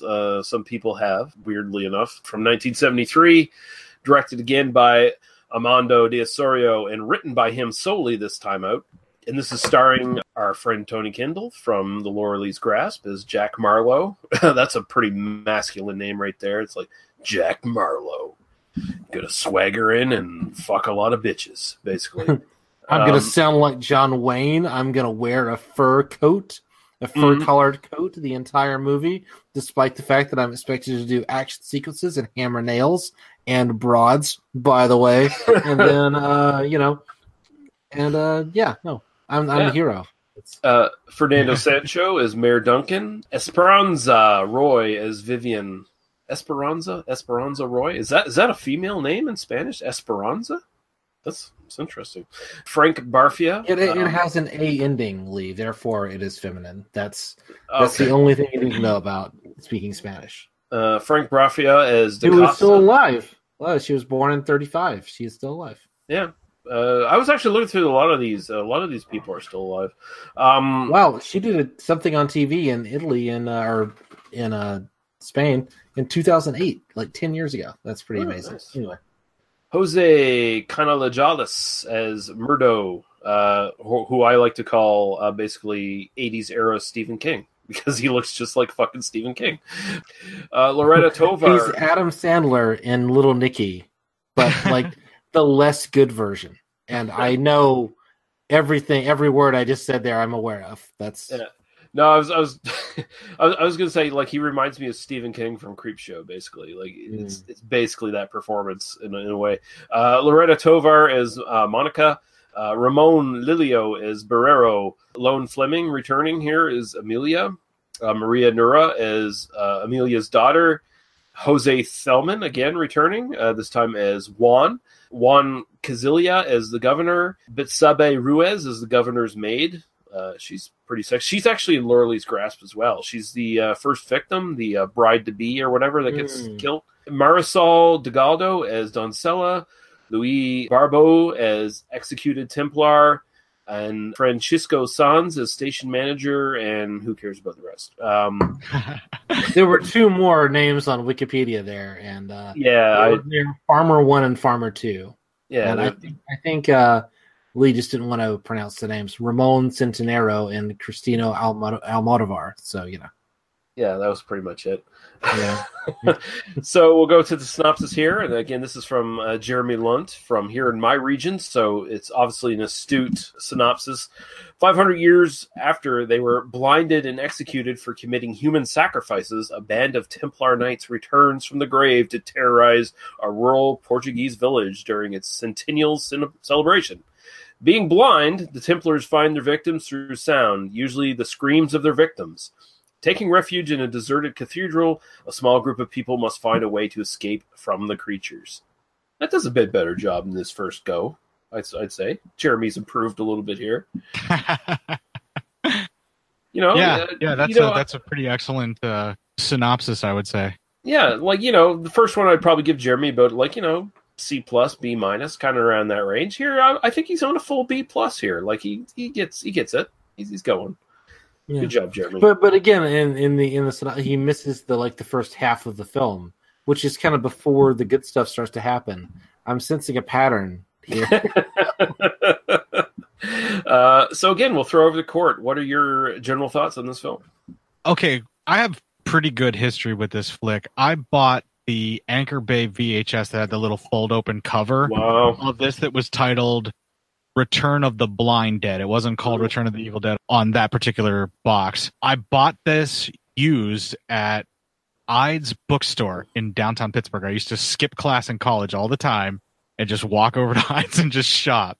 And this thing caught my eye because it was called Return of the Blind Dead. And I was like, all right, I'll check that out. It has the key things I need, something living or something dead, like whether it's return, night, dawn, day, whatever, and the dead are living. So wait, no, they're blind. Okay, so let's see what this is about. I literally just bought it on a whim, and I watched it probably 3 times in a row after I bought it, and then made everyone I knew in college watch it too. Like, there was no choice. If we were going to continue to be friends, you needed to watch this like little 80-minute film at the time at least once. I really enjoy it. I love the aspect of my nostalgia for the film more than probably anything else for that reason, but I really enjoy a lot of the cinematography in this film as well. I think the best stuff is in the catacombs probably, and then the shots that are back in the day of the Templars. I really like the intro particularly, where they're all being burnt and the guy's screaming, "Citizens, burn their eyes, burn their eyes," so they can't find us. I really love that portion of it. And this one, more than any of the other ones in the series, really feels like kind of a fairy tale to me, because they're like this, this cursed land where, you're not supposed to go. And it's been lasting for however, like 500 years. They've been able to have this festival and celebrate that they murdered these Templars and burnt them at the stake, for doing human sacrifices. And yet all it took was just one particular event that brought them back from the grave. And you feel like the little like hunchback guy that's like what you guys were kind of bagging on him a little bit for being a bit annoying, I think justifiably so. But the hunchback guy, you feel like he's the one that's been kind of working this to happen. Like he did something to actually cause the curse to be able to be enacted, because he's been beaten up and, picked on his entire life. But at the same time, is it because the couple went to bang in their cemetery? Because nobody in the town would do that, I don't think. Yeah, obviously you don't know what small towns are like. It's I lost my virginity in a freaking cemetery, sir. I know exactly what it's like. Yeah. So, Daniel, before we get to your thoughts, I just want to mention that this film definitely, like we were saying, each one of these films is kind of like almost a reboot of the entire series. Either, like reboot, or maybe like even like a other artist's interpretation, like an anthology film almost of the same concept kind of thing. Like Osorio keeps working through new shit in every film. So this totally rewrites pretty much the origins of the Templars. But what are your thoughts on this, Daniel? This definitely was sort of an easier watch. It feels like it's kind of more technically accomplished. It's a lot smoother and it's shorter. I mean, I don't want to just say it's shorter, because I think that, even though I kind of was complaining about the length earlier, I mean, really, usually when we're complaining at length of a film, you're complaining about like some technical merit that the film is kind of lacking, that just sort of makes itself felt over long periods. Whereas I think in the first film, it's just sort of like there's a lot of filler where it's kind of giving us a lot of like, oh, we're just kind of hanging out in this space without really building anything or kind of giving any new information. Here, like the shorter runtime means that we're kind of always kind of moving from one thing to another. Although it still is repetitive. We get like 5 or 6 scenes of people, oh no, obviously you're too drunk, and that's why I'm not going to do anything about this. It just kind of works up the chain of command, which might be a thing that works in a sort of better written film. Here, it just feels a little bit repetitive. It doesn't quite kind of lead to anything. It's not quite saying as much, but I also think the film is technically it flows more easily. It kind of gives us a better sense of like an idea that the film is trying to present. It borrows much more heavily from Night of the Living Dead, which is always a good thing in this kind of film. Particularly once you get to the last half and it's, let's just remake Night of the Living Dead. Great. All right. I'm down. Like, let's just do that. Our lead here is probably more compelling. Our rapist is less rapey, although he still has a mustache, so it's fine. We don't have quite as much eye candy to look at here. We have more eye candy, but the heights are not as high as the eye candy in the first film. And by this I mean the beautiful women, because I'm a sexist asshole. And are we going to be like sexist together and agree that the main female lead isn't exactly the most attractive woman on this cast? I mean, I feel like she's fine. Like she looks fine, but she. I love that Lone Fleming came back, but she's only got a very tiny bit role. When I saw she was in the second one, I'm like, oh, it's going to be kind of a continuation where she kind of shows up as, if not like a co-lead in this, she'll be like, oh, we interviewed the woman who was the lone survivor of the last massacre or whatever, and it's like, no. She's just another character. It's like, all right, that's fine. So do I have to wear the burden of being the lone asshole going, Tony Kindle's basically dating his older sister here? Basically is what he's doing. Do I have to be the fucking asshole that takes that fucking hit? Like it just feels weird. I'm just going to back away like Homer Simpson into a bush and hide. Yeah. Okay, fair enough. Continue, Daniel. Let's forget this even happened. Oh no, that's fine. That's fine. No, I get it. No, I like this. I like this fine. I think probably I like the first film a little bit more. I think I like the first film more in the sense of it's the first, and I feel like it's a little bit more interesting in terms of I like the character work a little bit better. The second one is clearly it's at least aiming at some sort of political read, and it's doing something it's tighter. It's got a better sense of pace. It's got a better sense of kind of leading into something, but there's no like sort of character relationship in the second film that's as interesting as that sort of three-way, that kind of love triangle in the first film. And so I feel like it's kind of a mixed bag. If you ask me which one I'd want to watch again right away, it's probably the second. Well, no, actually, I feel like maybe going back to the first one now that I've seen the second one, I might be able to kind of get a little bit more out of it. I think both films are flawed, but both films are pretty good, and I'd recommend both. But, so yeah. Yeah. For me, I think the thing is first off is that this is much more action heavy. This is like, here's what worked with the Templars in the first film. Let's do more of that shit. So you get a lot more Templar action on screen. You get a lot more, like every Templar has a fucking sword now, and they're running around chopping the fuck out of people. And then banging the hilts on doors, which is really effective, guys. I like that they're not just mindless zombies. They have, some autonomy, like they know what they're doing. Like there's a sequence here where they pin a young girl to a door to lure the people out to try to get them. Like they use her as bait, like there's some intelligence going on here. Like it sort of goes to, yes, they're coming back from the grave for revenge. And they actually, they have intellect. They actually know what they're doing, They just happen to be, stuck in these really slow-moving corpse bodies that they have to deal with. But some of the best images are just them waiting in that courtyard, right? Just standing and we can wait you guys out.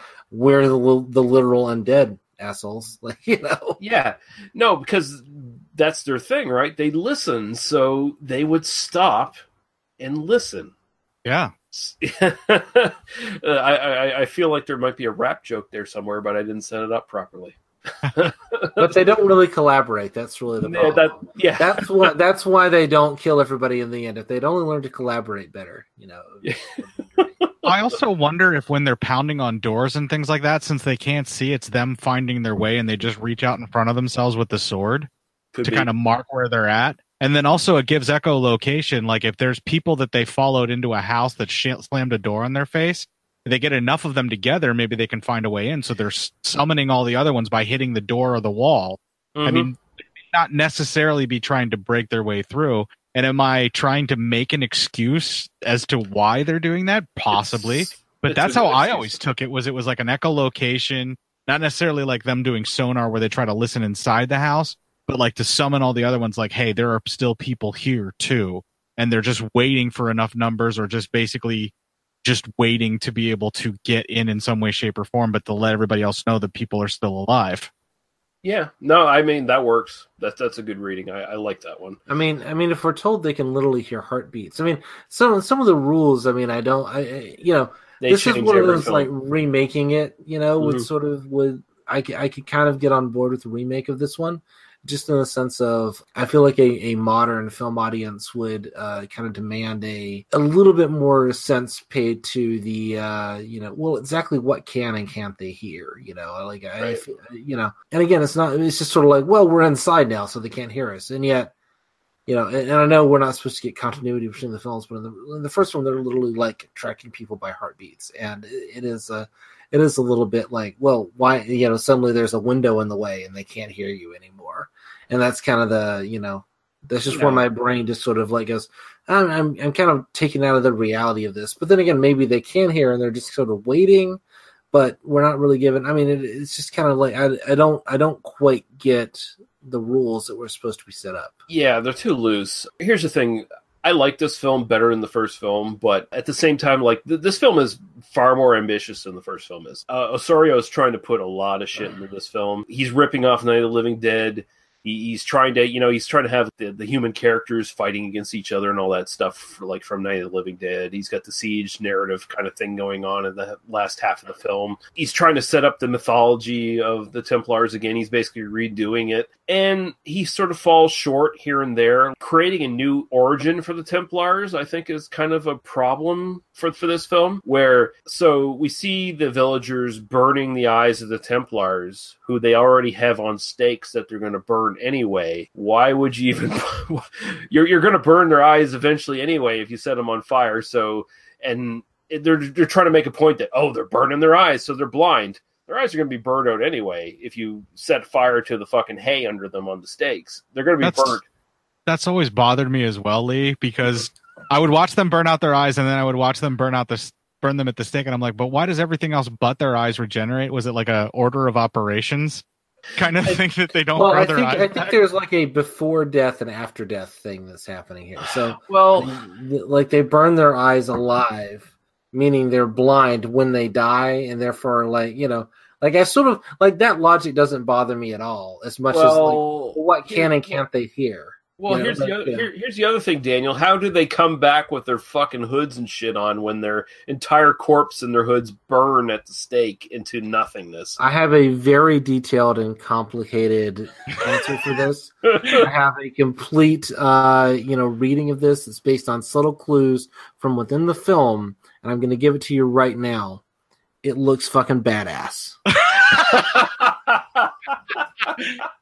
I was like sitting back. I was opening up my drink. I'm like, all right, he's going to lay some science on us, and then he dives on that joke. Brilliant. I can get with that, I guess. But I think one of the other sort of things that sticks with me is this one. And again, I say I like this one more than the first film, but there are big instances here where the low budget really shows. Some of these, especially when they're throwing explosives at the Templars, and also in the burning scene, like they're just obvious mannequins. They're clearly mannequins left over from the first film that they just sort of like moved over, and we're like, now you're skeletons. It's fine. Like this looks worse, and I think Court can back me up on this one. City of the Living Dead, where when you get to the finale of that film, there's some instances where it's the exact same effect, where it's just like a really badly made body on a stick that gets like knocked over and falls down, basically, kind of thing.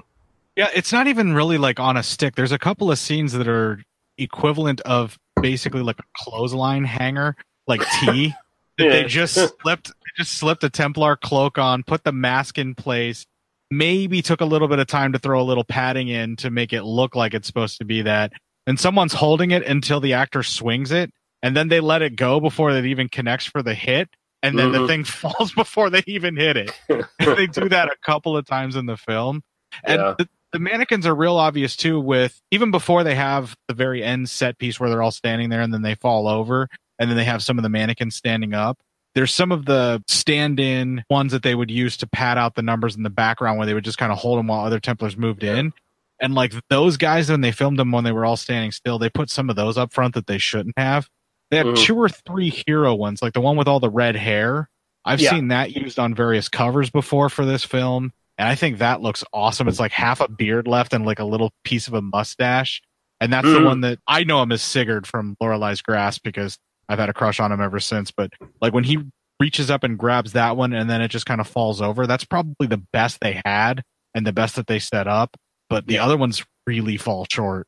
This must be one of the instances where, the first film was a hit. We're going to make another one, but we're going to cut your budget a bit. We're going to cut it back. And, Osorio has all these new ideas for this film. And, like, you can see, like, if he had the budget behind this, there's a lot of great stuff that would have went on in this film. If he had the money for the effects to do them properly, I think this is almost the best Blind Dead film in that regard. If they could have pulled it off like this would have been almost like a classic horror film that people would have remembered more. But I think kind of the budget kind of cuts it back and hurts it a bit, where people just like, I've never seen this, I don't want to see this kind of thing, which is really unfortunate because at the same time, really good film. I like it a lot. I like the political intrigue in this. It feels like there's 2 different films going on here. It feels like there's a European sex comedy happening at that commissioner's house, and then there's the horror film happening in the town. It's like, because you got this commissioner guy or whatever the fuck he is, who's this, shrunken, middle-aged, even beyond middle-aged man, and he's got this super hot fucking maid who's just tending to his every whim, wearing a nightie. He gets a good glance of her ass as she bends over to do something for him. She bends over, takes a nice long bend to the degree that he can do the full, like, get my glasses out of the drawer, put them on, and then, like, straighten them thing, which you really only see in, like, 60s sex comedies. So that's It just feels like it's a different movie going on there. And every time he's on the phone with this mayor guy, are you drunk? Are you drinking? And even she's pantomiming, oh, they're drinking. They're drinking. So it's like... I've got to step away for a second. I'm sorry. I'll be right back. I do want to note the coat that I know him as Sigger, but that coat that guy's wearing are who's supposed to be our hero. Yeah. That like suede, sort of dark brown suede with the lamb's wool on the inside of it. My father had that coat when I was a kid.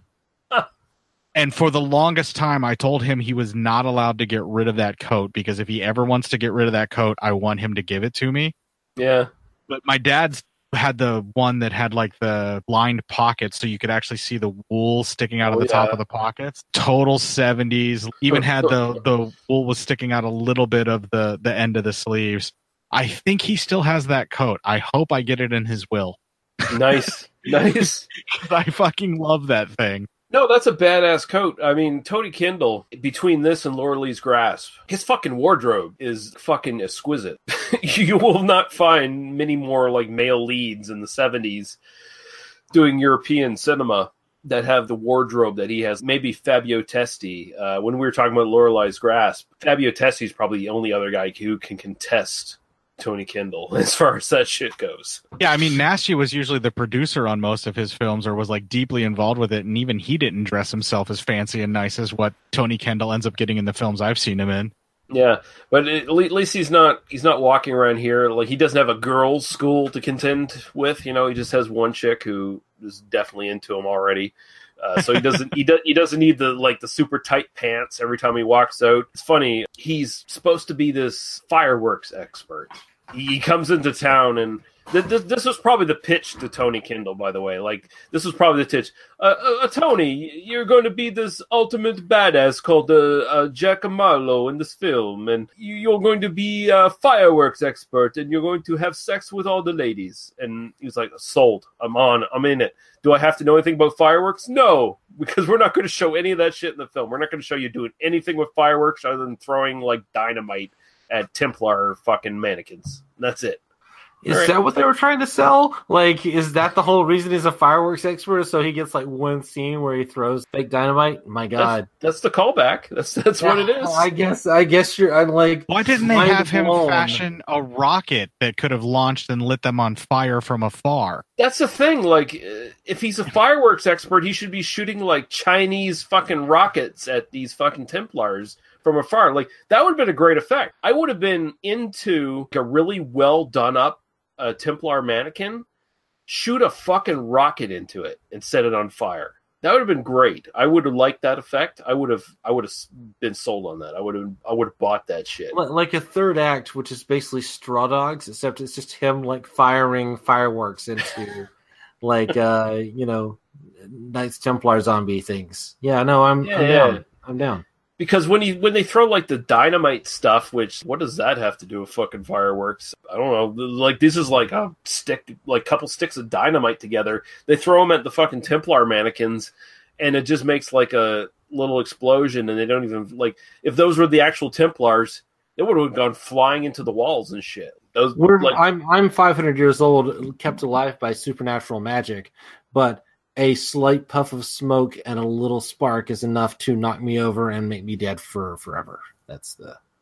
Shut up, Daniel. You're using that Chinese magic of gunpowder on me, and therefore... No, it's that they catch on fire and burn from the firework. I'm totally into that. I dig that idea.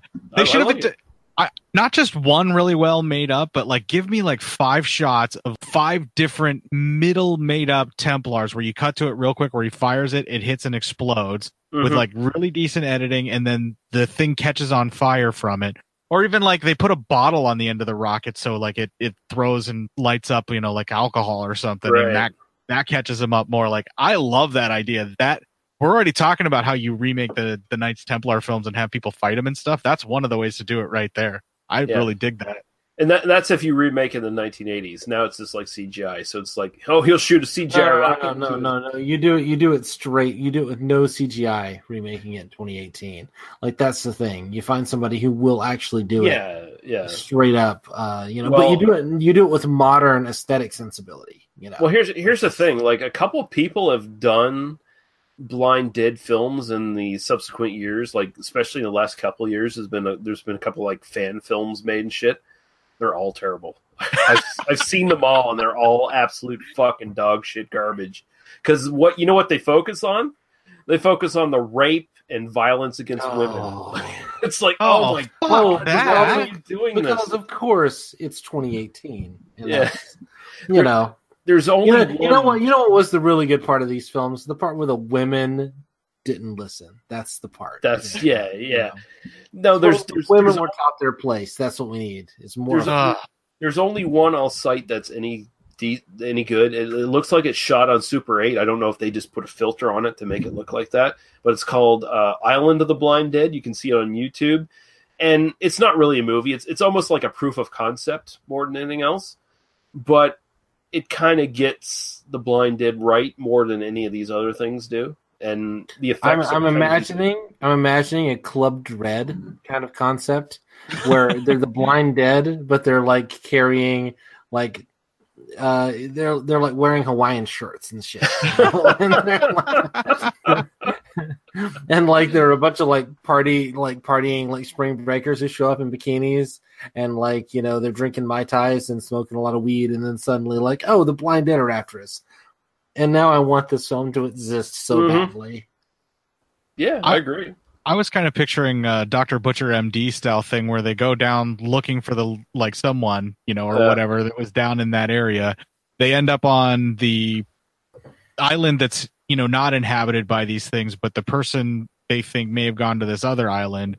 And then they take them over there to the Island of the Blind Dead. And they were Templars that were settled there that pirates or somebody burned alive. Who knows? And now anyone who sails to that island is doomed, and they're still in the Hawaiian shirts, man. I'm not going to take that away from you, Daniel. They're still getting high. They're still smoking the dope. They're still drinking it up. There's still girls in flowery 60s style bikinis just digging it and getting with it. All the effects are like practical. We're not going to take that away. The only difference is they're going to shoot it on digital, and they're going to probably do like a 16 millimeter equivalent of like a 2K camera, like the Bolex or something like that, and just go for it. And I think that would be your perfect aesthetic. And it would I think you could do a really great remake with this shit. And you don't go anywhere near the misogyny. If anything, you have like a warrior goddess that saves the day for everyone.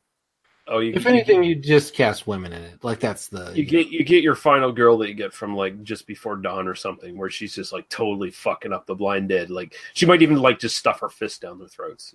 Yeah, no, that's exactly the moment I was gonna go for. She stuffs her fist down, and there's done. Yeah, fuck that you. That may be my all-time favorite thing in a horror movie ever since I was a kid, and I hope that's why you're referencing it, Lee, because I love that death. Yeah, I love that where she just kills the monster by ram. It's in my promo. Obviously, I loved it. No, I'm in agreement. She's my favorite final girl of any slasher film. That's my favorite slasher film. So there you go. Oh wow, I can totally see that. I love that film too. We did that film way back in the day. Yeah. Anything else you guys want to say about this film before we sort of like get to the trivia and wrap up, or? As long as you use that conversation about the coat, that's basically my final thoughts right there, Lee. Well, that'll be in there. Yeah. Well, like I said, it's going to be much more of a free form episode this time out. So who knows? So as the two trivia pieces I picked from this, Asario basically characterized the financing and production of this film as very difficult, very complicated. So I guess you can kind of see that on screen. Apparently he says he was never paid by the distributor of this film. Hold on. When a European film director / producer describes a film's financial history as very complicated, what they mean is the mob got involved. Yeah, either the mob got involved or a bunch of fly-by-night fucking producers, like just which are kind of the same thing. Yeah. There was some shady money involved. That's all I'm going to say. Yeah. Diosari described the film as having political aspects, evidenced by the mayor who looks to abandon the town and save himself from the Templars' attack. And then, of course, you also have the higher level of the commissioner, or the fuck he's supposed to be, basically just like, I want to sleep with my fucking hot maid. Fuck off, basically. And he has a little speech about, the burden of being the upper class who has to deal with these peasants, kind of shit. So that's the little subtext there, basically. That's before the blind dead rise from the dead to seize the means of production and take over the town. Yeah. I don't know that the blind dead as a manifestation of working class quite works. No, as a literal metaphor, but I like where you're leading. I like in our remake, we'll definitely have to include that element. Yeah, because the blind dead in this are basically just past oppressors taking back what new oppressors were running. Is basically what they're doing. They're basically just taking back their power. So really, it's all about the cyclical nature of basically power moves between different realms of middle to middle upper class people and the actual working class, which are the people actually who are slaughtered en masse at the party, who are just trying to have a good time and drink some whiskey out of tall glasses, which is a thing that totally I like it. Those people all get there we go. Yeah, I do want to mention the music by this, and this is criminal that this is a thing. Like, I did some deep research on the soundtrack for this. Why are you laughing? No, because either you're joking and you looked at it for 10 seconds, or you actually did deep research. And either way, I think it's hilarious. I literally spent hours looking for the soundtrack for this. I believe it. I believe it completely. Your dedication to this podcast knows no bounds. So the music by this, which is no, I mean that. Like, I'm sorry, I sound sarcastic. Oh my god, I think it's amazing. I think it's great. Mom, Dad, are you getting a divorce? It might happen. You've already invited me to come on this podcast, your podcast permanently, Court. So Matt, if you ever listen to this, here's the spark that sets it off, buddy. Come in and drink with me. But the music by Anton. Oh shit! Is Court gonna make me be sober? That's that might be a. Oh wow, yeah.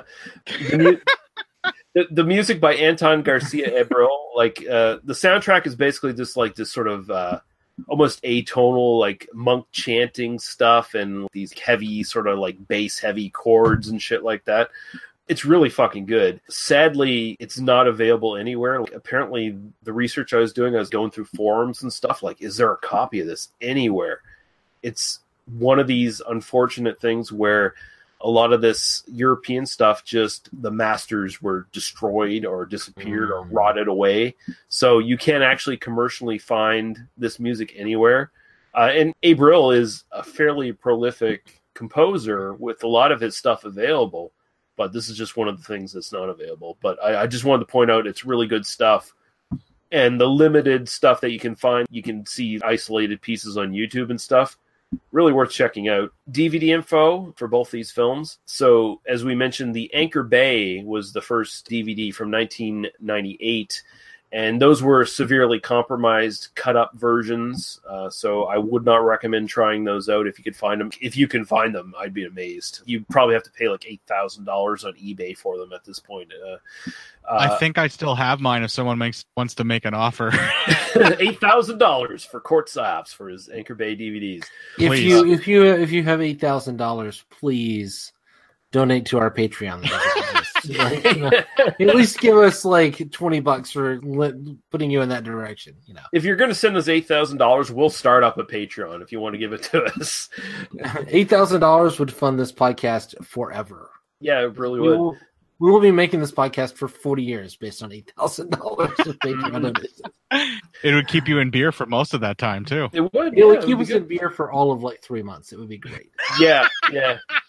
Especially in my prices. Holy shit.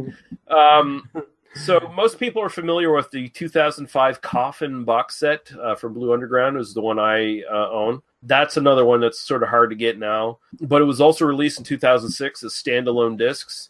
And in 2016, Blue Underground re-released all these as a 4-disc set as well, just not with the coffin box set thing. But no Blu-ray so far for these films. And you know what?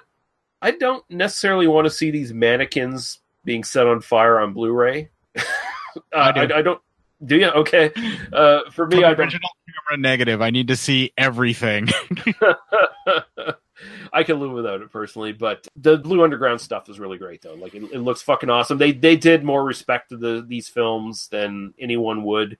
You get the English versions and the Spanish versions. You get trailers. You get a little few extras here and there, but it's fun to compare and contrast the English and Spanish as well, with the subtitles on, and just see how vastly different some of the dialogue and shit is in these films. It's actually hilarious. I actually did it once and just sort of watched some of these. It's like, oh my god, the translations are so bad. But yeah, so Court, thank you very much for joining us tonight. It was an absolute pleasure to have you. So please pimp all your podcasting shit and let the people know where they can find you if they're already, if they're fucking heathens who are not aware of Cinema Psyops at this point. Absolutely. I actually want to pimp my lesser talked about show. I've got to get better at doing this, but I do a show with 2 other gentlemen, and we're so far apart in the globe that if any of us moves in either direction, we probably will get closer to one of the other 2. We're as far away from each other as you could possibly get. One's in Australia, one's in England, and I'm in the middle of the country in Nebraska and Omaha right now. And that's Obsessive Cinema Discourse. We try to do it monthly, but schedules have been conflicting and everything like that, and that time disparaging separation really makes it that much worse to do it in. But when we try to get one out, we always have fun doing it, and we basically just go through a movie and nitpick every kind of detail. Very similar to some of the stuff that we talked about tonight, where we were really that oven mitt thing that with the duct tape on the first movie. I could not let that go. It's still bugging me. And that's kind of the sort of thing that we would focus on. But we still lovingly talk about that, and even, things that we enjoy besides that. That's Obsessive Cinema Discourse.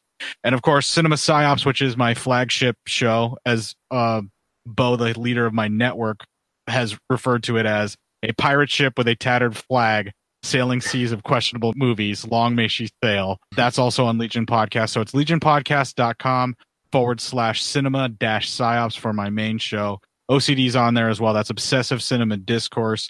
I'm not sure exactly of the direct URL for that, but if you go to Legion Podcast, you're going to find both my shows as well as some amazing, amazing shows. I'm very proud to be a part of this network. We're super inclusive. We're very supportive of each other, and we stand for taking care of your fellow man in ways that I just can't even go into detail to describe. I really love being a part of Legion Podcast, and I'm not just a shill for them. I fought to get on this network. Yeah, let's just say there's another podcast network out there that's kind of run by a dick. Not going to say names, and I'm not going to... No, I'm not going to... Yeah, no. But I think people will know if they read into it. But yeah, no, both these podcasts are fucking awesome. And when you hear...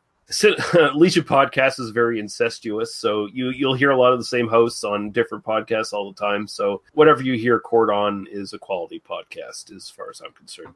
Oh, thank you very much. You're so kind. I don't know if I even deserve that. Yeah, I'm actually pumping this podcast. I can tell you there's one podcast that Court has appeared on that is not necessarily a quality podcast. I was trying to make us look better, Daniel. What the fuck? Anywhere where Court makes podcasts better just by his appearance. That's I get it. Yeah, that's certainly the case here. Daniel, where can people find you, and what are you doing?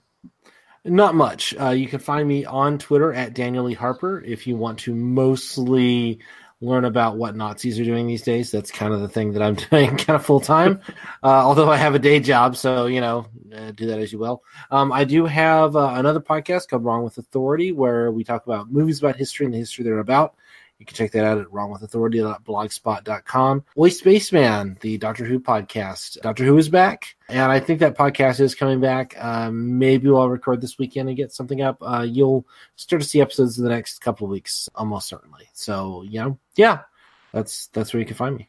Nice. And you can find us at tmbdos.podbean.com, where you can find our YouTube, Apple Podcasts, and Facebook links. join the Facebook group. They Must Be Destroyed on Sight on Facebook. It's not full of dicks, so it's one of those safe Facebook groups where everyone's kind of nice. There's not a lot of shit. There are only a handful of people in it, and so therefore, we keep the dicks out. Yeah. When Lee and I are the biggest assholes in the group, you're in a pretty good place. Yeah, because we hardly ever attack the people who are joined up to it. So we probably won't attack you. It probably won't happen. No. Only when you come on the podcast do I break your balls. That's the that's the strategy. Yeah. I feel like I got off light, Daniel. Yeah.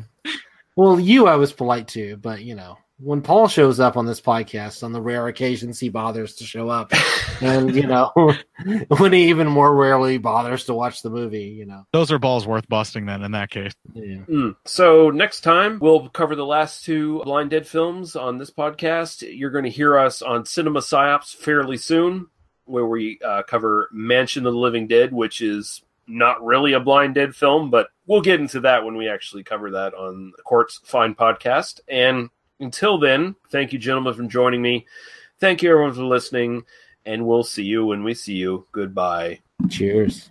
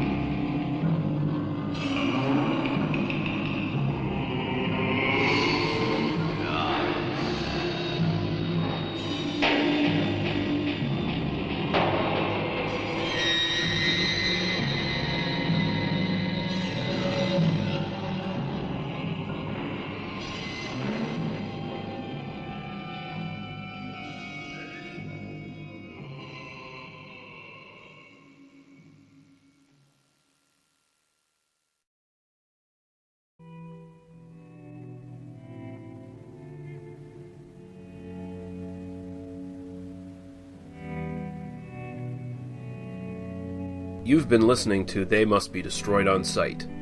For other episodes, our Apple Podcast, YouTube, and Facebook group links, as well as podcasts and websites of similar interest, please visit us at tmbdos.podbean.com. Thank you. Drive through.